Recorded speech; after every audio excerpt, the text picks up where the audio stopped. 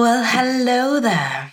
I am so glad to be talking with you today.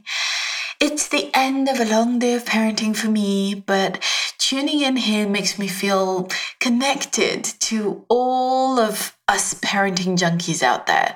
All of us who are joining here today, whatever day you happen to be listening to this, and taking some time to think and to inspire ourselves and re-energize ourselves and reinvigorate our minds when it comes to who we want to be in this parenting life. And as mothers and fathers, how we want to claim and create a loving environment, a loving atmosphere, how we want to love parenting, right? How we want to create a life where we enjoy being parents and we just love it. We're just so happy that we have our children and that we have this experience and we feel grateful for it, at least most of the time.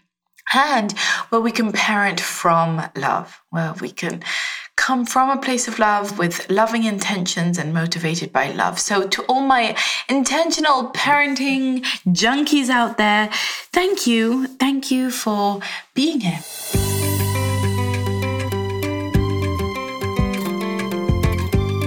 You're listening to the Parenting Junkie Show, the place to go to love parenting and to parent from love.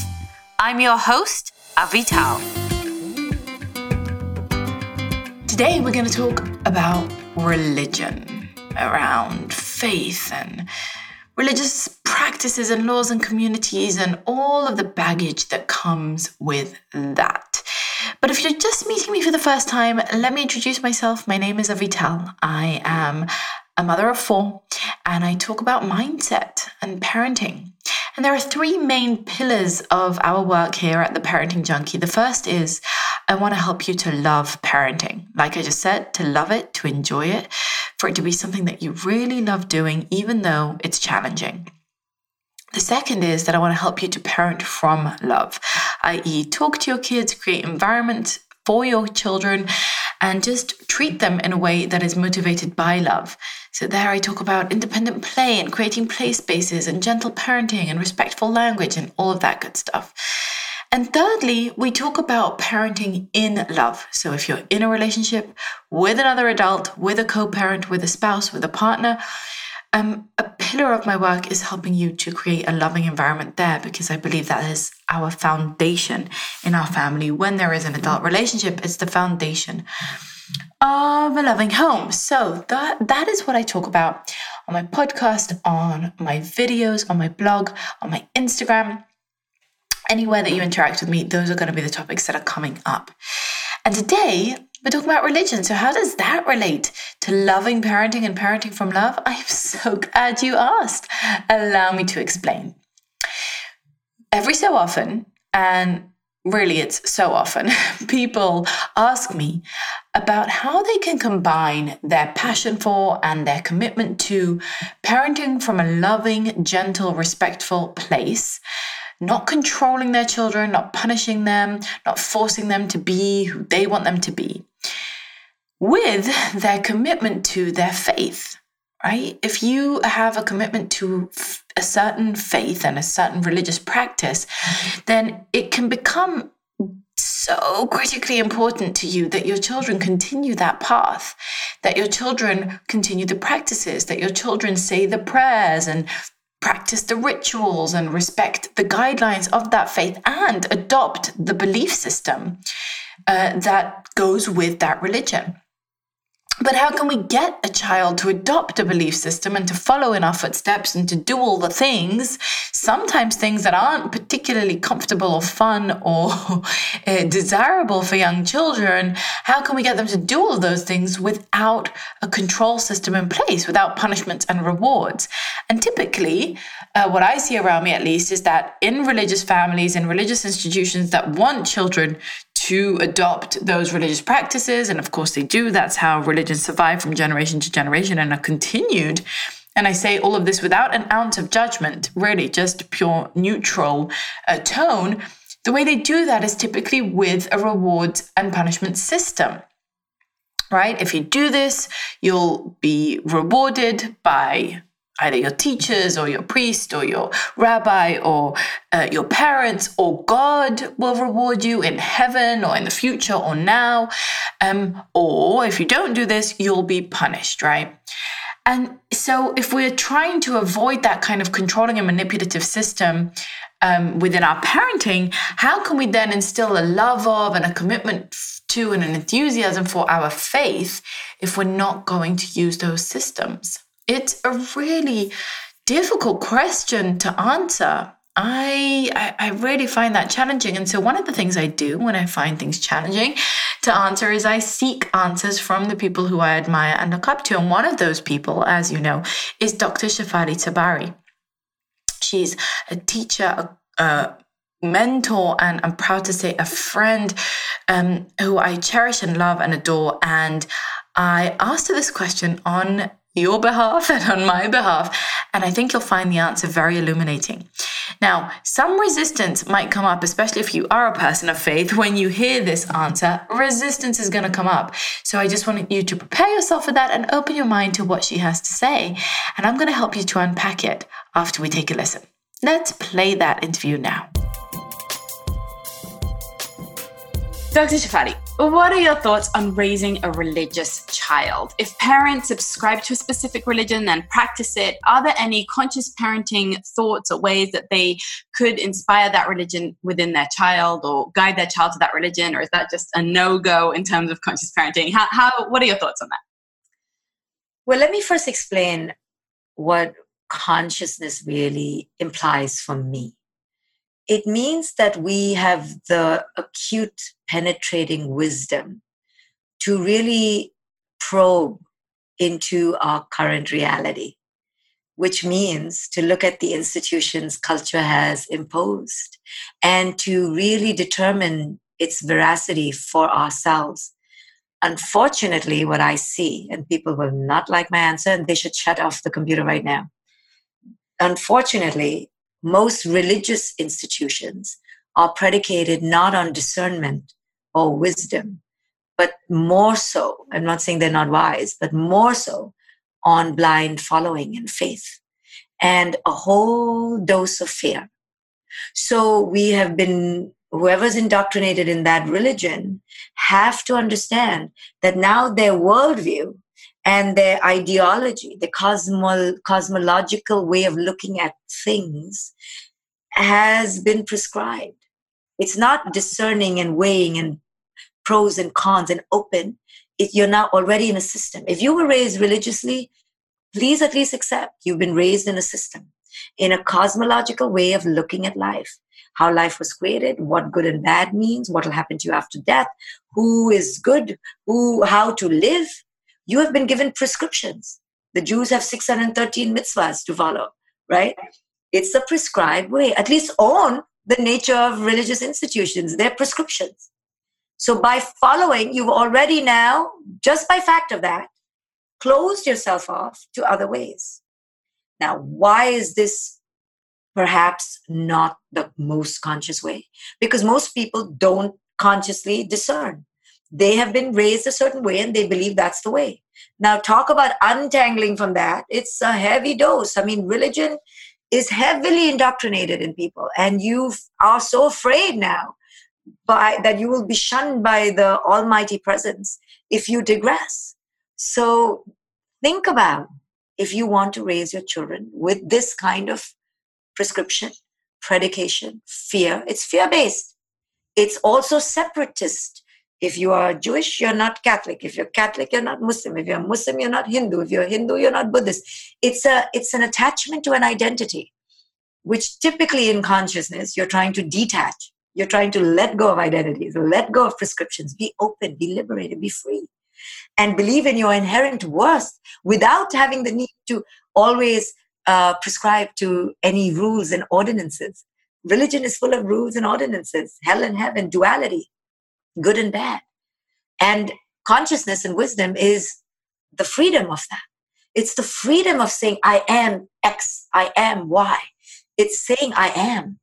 So do you want to raise your children to have an identity attached to them?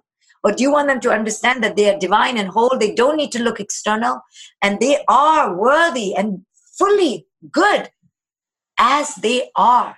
They don't need to be something, follow something, go to a place of worship, follow rules, fast, not fast. What did I do? And be separate from others. Can you raise your children to have oneness consciousness? So consciousness is about oneness, is about non-duality, not seeing separation, not having labels, not having identities, and still being whole. So religion goes kind of against that. But consciousness can still be subsumed within the religion, but it takes tremendous discernment. You're talking about traditional religion. Traditional religion, by nature, will be at odds with consciousness, because consciousness is oneness, no identification, no isms, no labeling, no prescription for how to be, which scares people. You see, that's why religion works, is because people are afraid. And religion capitalizes on that and says, okay, you're afraid? I'll give you a way to be. Come. So it works. It works for the droves. But for the spiritual seeker, the spiritual warrior, it will not work, because we will see through that we don't, the herd-like attitude, that we don't need to all go. Divinity is here. Divinity is not outside. Divinity is here. But it's the seeker who will find that. It's not the ordinary common mind. It'll be the seeking mind that finds that. Thank you so much. You're brave to ask me that question. I liked it. When it comes to religion, I've observed kind of two paths that people take when they grow up and they have children and they've been raised in a certain religion and they hold a certain faith. One is that they oblige and they follow it to the letter, and they feel this fear, this mighty, giant, weighty burden on their shoulders, that they need to be the one to carry the torch, right? That if they don't pass this torch on from a previous generation to the next generation, then somehow they failed the chain of thousands of people who came before them. And, I once had a conversation with my father around religion and asking him why he was religious. And that is one of the main things that he shared, was this sense of obligation and duty not to drop the torch. Particularly in the religion that I grew up in Judaism, there's this sense of generations of sacrifice, of millions, literally millions of people who died in the name of religion and who died to allow us to practice our religion freely. And so there's this sense of huge duty, huge obligation, huge fear that if I don't uphold what they worked so hard to allow me, the rights that they worked so hard to give me, then I'm somehow failing, all of my ancestors, everything that they fought for. And I want to just make a note here and say, this isn't just for religious people. You might feel this about feminism, or about veganism, or about any ism whatsoever. Any philosophy that has a dictate, right? A set of rules, a history, an identity around it that labels you as a certain type of person and that needs to follow certain type of behaviors, you might feel that sense of obligation to pass that along to your children, right? And so that's the first kind of approach, is that you do it all. You take it on as your identity, you do it, but often it's out of a place of fear, of duty. And when I am in that hat, right, when I am in that frame of mind with religion, then I'm going to be piling it onto my children with that same fear-based approach, that same all or nothing approach, that same feeling of you have to do this, you owe it, it's the right thing, it's the only way, right? We become dogmatic, we become angry and easily triggered when they're not doing the thing, right? When they're not respecting the prayer, or when they're not saying the blessings, or when they're not wearing the right garb, or when they're not behaving in a way that's expected within that religion, or when they do something that transgresses in whatever kind of way, then we feel so triggered and so let down and furious, and like we have to put them in their place, and like we're failing as parents. And often it's the grandparents or the parents-in-law who are going to be nudging us along that path to feel that sense of obligation and that sense of fear around our duty as parents to indoctrinate our children in that same religion that they indoctrinated us in. And I don't say that, again, I don't say that with judgment.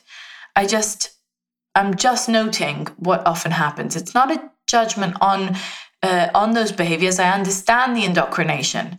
I understand it fully. I understand where it comes from. But when we are awakening to a more conscious outlook to parenting, then we are aware that much of it comes from fear. A lot of it might come from faith. A lot of it might come from a real, true, deep set belief, a love of God or that religion or that teaching or that philosophy. You can be a vegan from a place of love, from a place of commitment, from a place of joy, from a place where it's your highest calling and it feels right and it feels healthy and it feels good and it feels kind. Or you can be a vegan from a place of fear and anger and fury and rage and judgment of others. And that's a completely different energy. So if you're a vegan from a place of love and your child says, I don't care about the animals, I want to eat ice cream or I want to eat steak, then it's not going to trigger you in the same way as if you are choosing veganism from a place that is fear-based.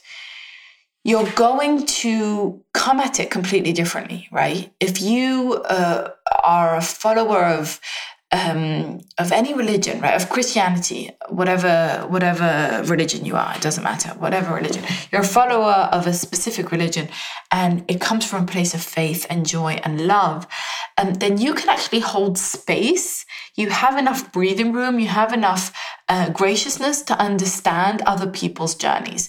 And it becomes a deeply personal journey. It becomes deeply true for you, but not something that you feel that you need to put upon other people. In fact, trying to indoctrinate others and trying to force others into our religious beliefs is often a sign of insecurity. I think when religions try to persuade others and, cajole others, and often they use violence or all sorts of tactics of persuasion or guilt. In my religion, it's very much about guilt for people who might leave the religion. When they use all of those tactics, it comes from a place of insecurity. Because if we were secure in our faith and secure in our belief system, then we would believe it was a light that shone out to others and others would be attracted to it. And if they weren't, we would trust that at the right time and in the right place, they would find it. It would come to them and they would enjoy it. They would be called, right?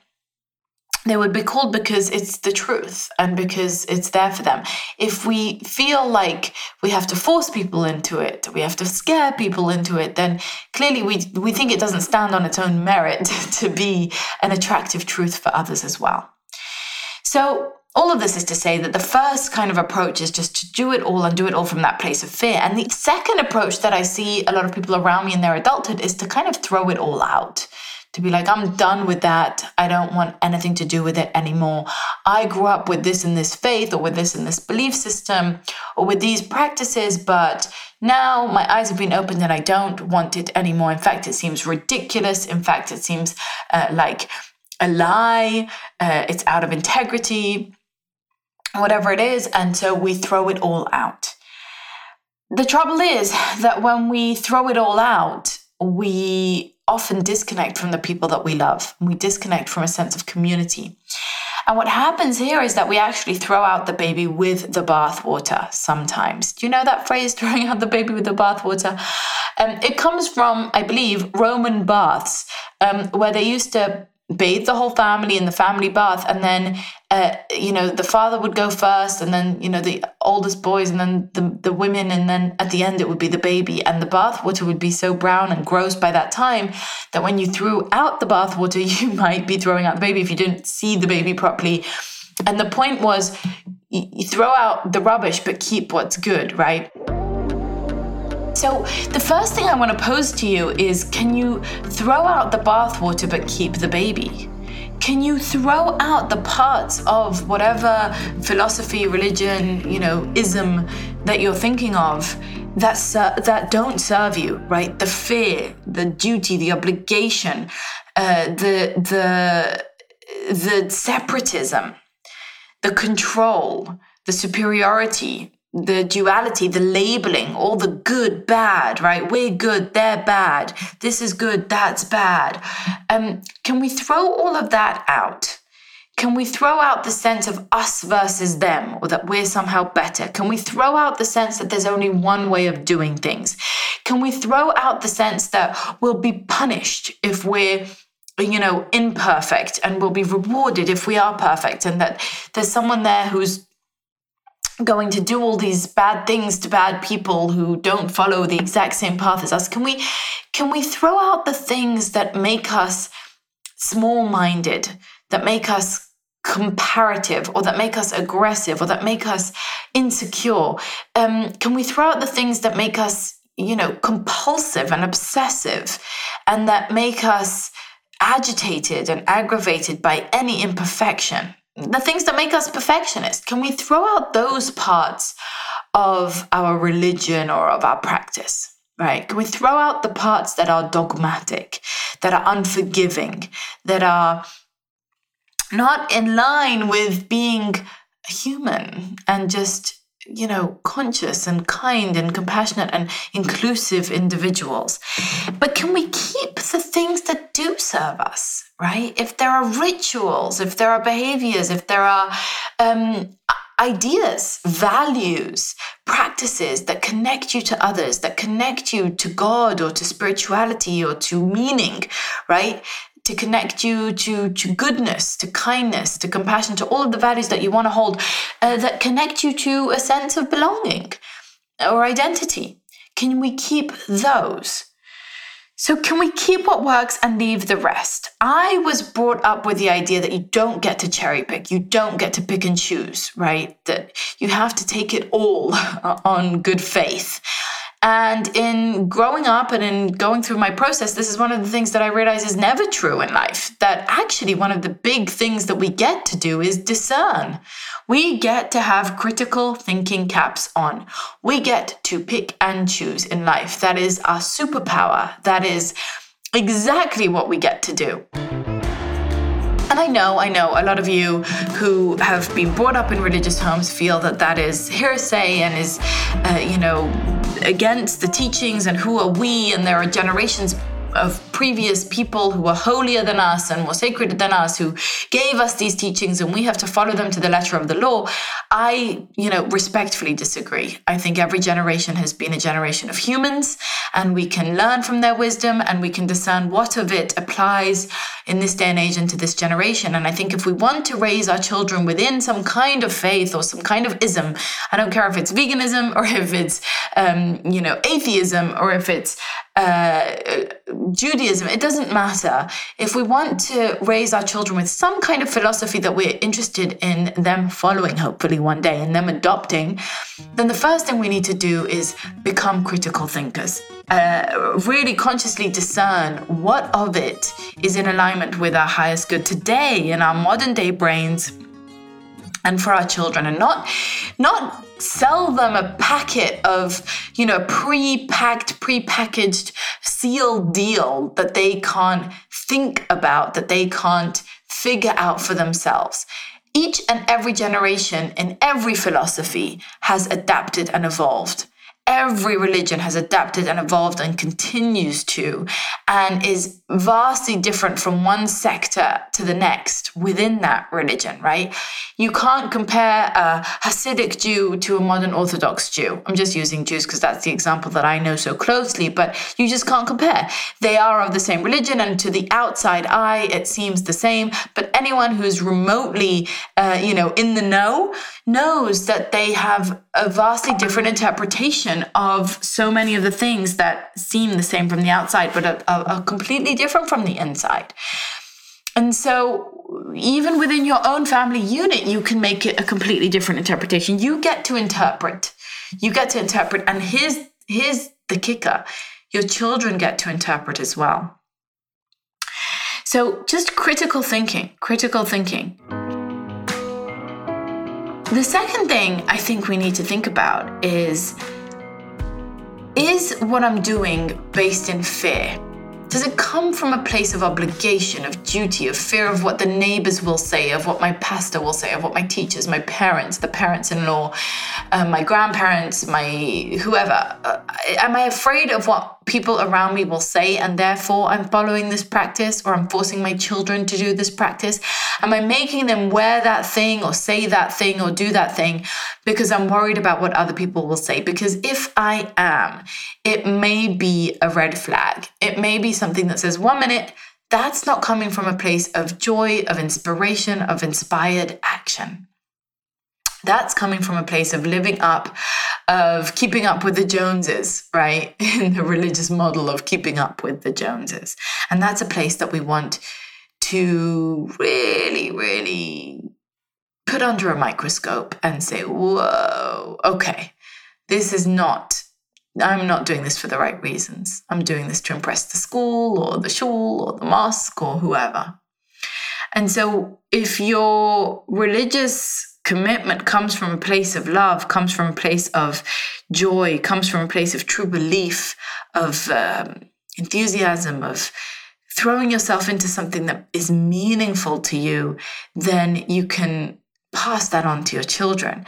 But if it comes from a place of fear and a place of embarrassment or shame or duty, or all of those kind of externally driven things, then we have to question those. We just have to question them.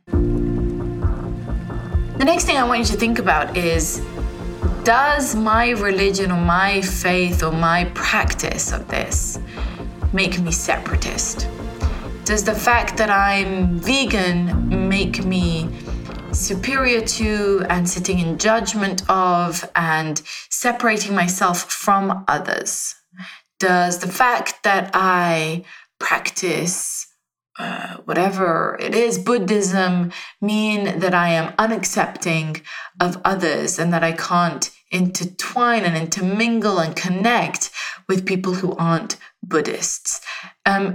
Do I include additional perspectives? And Dr. Shafali said this so well, but it's true that most religions that I know of from the inside are separatist. They don't include, they don't encourage connecting with all others. They don't encourage looking for the common denominator above the separation.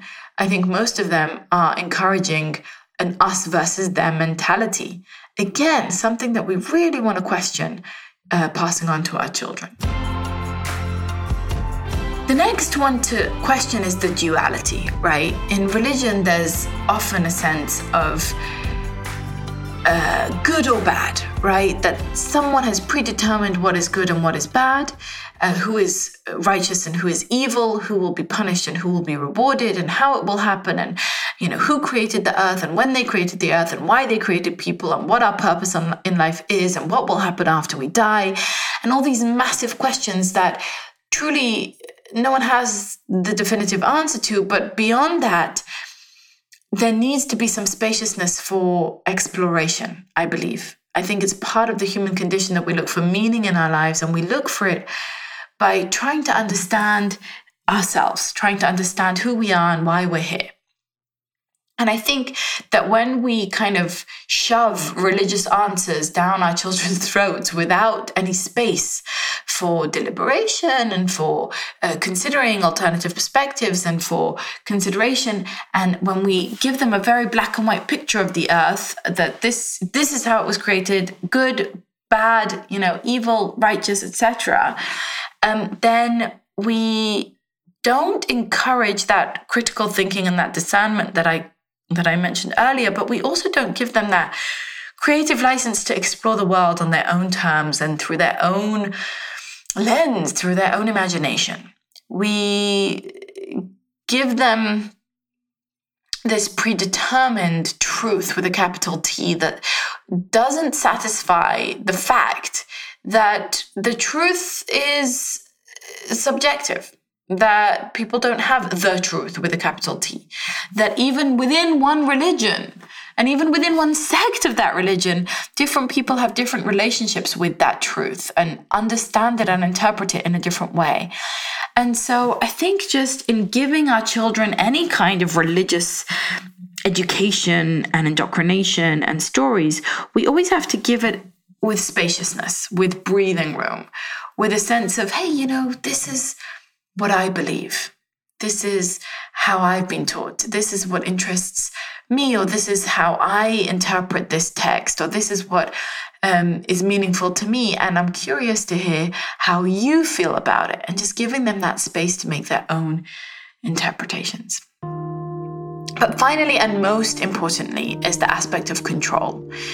When it comes to religion, unfortunately, I've seen this firsthand in a very kind of upsetting way, really, is that it's prime, fertile ground for being controllive, that is not a word, but it should be. I mean, controlling, for being controlling of our children. Controllive, right? It's such fertile ground, because when you're religious and you believe that God said you have to do this and you have to do that or else, then you can immediately transfer that onto your children, right? Well, it's not me controlling you, it's God. God said you have to do these things.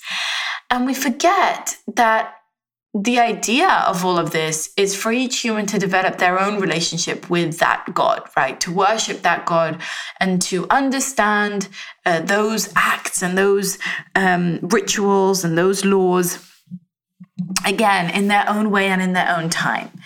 And so what I wanted to offer here is, rather than controlling, rather than forcing, rather than manipulating and punishing and rewarding religious activity, how about we inspire it?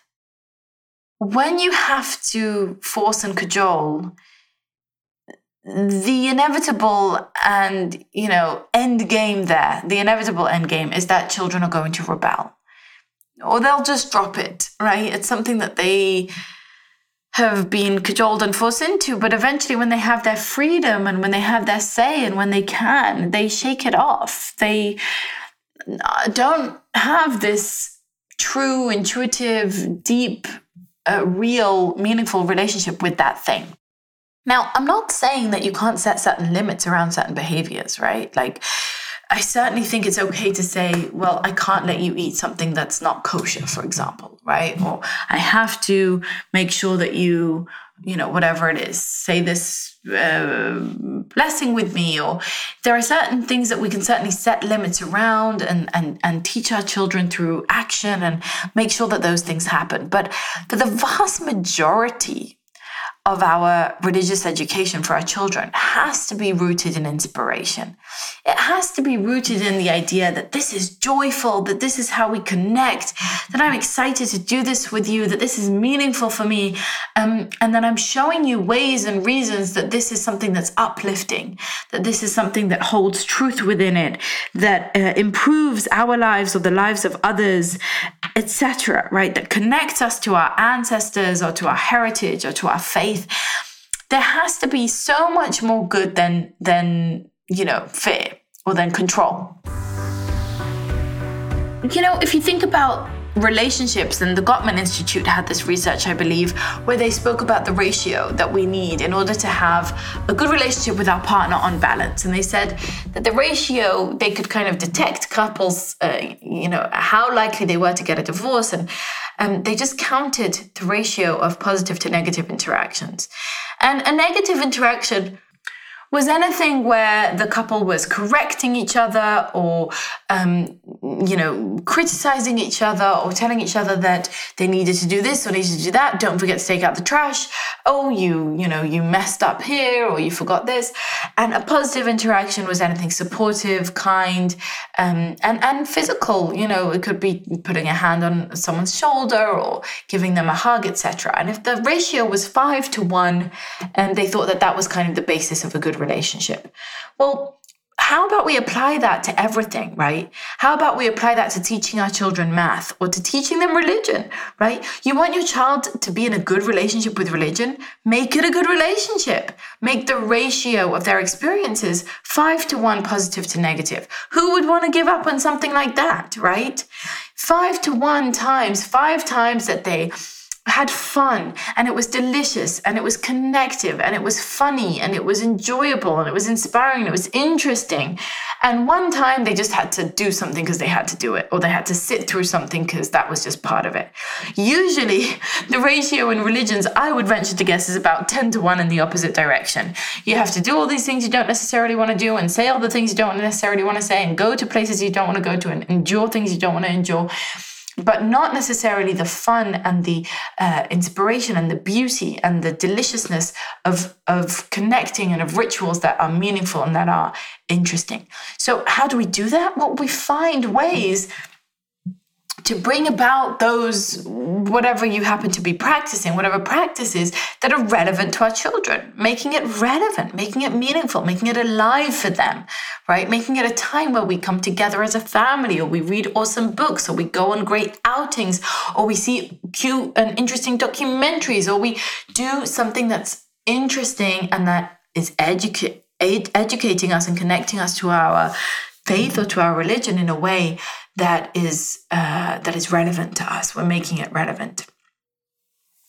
But ultimately, and this is coming back to Dr. Shefali's point, ultimately, if we want to raise our conscious awareness and raise children who are consciously aware and who are open and mindful and in touch with themselves, we've got to relinquish control over how they turn out religiously, how they practice, who they are, what religion they opt into or opt out of. We've got to relinquish that control and practice acceptance and, inclusivity. Coming from a place of love, coming from a place of consciousness, coming from a place of inspiration and acceptance of each person on their path without trying to live vicariously and holding on so tight to what our children need to be in order to fulfill our desires. So I guess my ultimate message to myself and to everyone out there who has somehow been part of some kind of religious upbringing or some kind of belief system is enjoy your belief system, be inspired by it, come from a place of love, find those ways of expressing it that are meaningful and that bring a lot of connection and a lot of inspiration to you, to your family, and to those around you. And do whatever you can to let go of the rest, to let go of the fear, to let go of the control, to let go of the idea that it's an obligation or a duty that you absolutely must force or cajole or manipulate or, kind of stronghold your children into. And instead, take it from a place of a lightness, an inspiration, a creativity driven endeavor where we're just playing and enjoying and connecting. If you show your children how much fun there is in your way of life, how much joy there is to be had, how much health, how much happiness, how much meaning there is to be had, then they're likely to follow suit, because why not? It's a great example led by mom and dad, and they're showing us that this is a really awesome way of life. But if you show them that it's hard and miserable and that they'll be controlled or punished, or you'll get so triggered and there'll be so much emotion and guilt wrapped up in that practice, then I think it's unlikely that they're going to, stick with it, or at least stick with it with any sense of joy and meaning for themselves. So can we create this uplifting environment where we show rather than tell, and where we inspire rather than control? Thanks for listening to the Parenting Junkie Show. If this was helpful for you, I would be so appreciative if you would subscribe, rate, and review the podcast. Subscribing to the show means you'll get the bonus episodes that I only deliver here. And when you rate and review the show, it helps other parents find it. I'll be shouting out some of my favorite reviews in upcoming episodes and would love to spotlight you. And remember, keep on loving parenting and parenting from love. Namaste.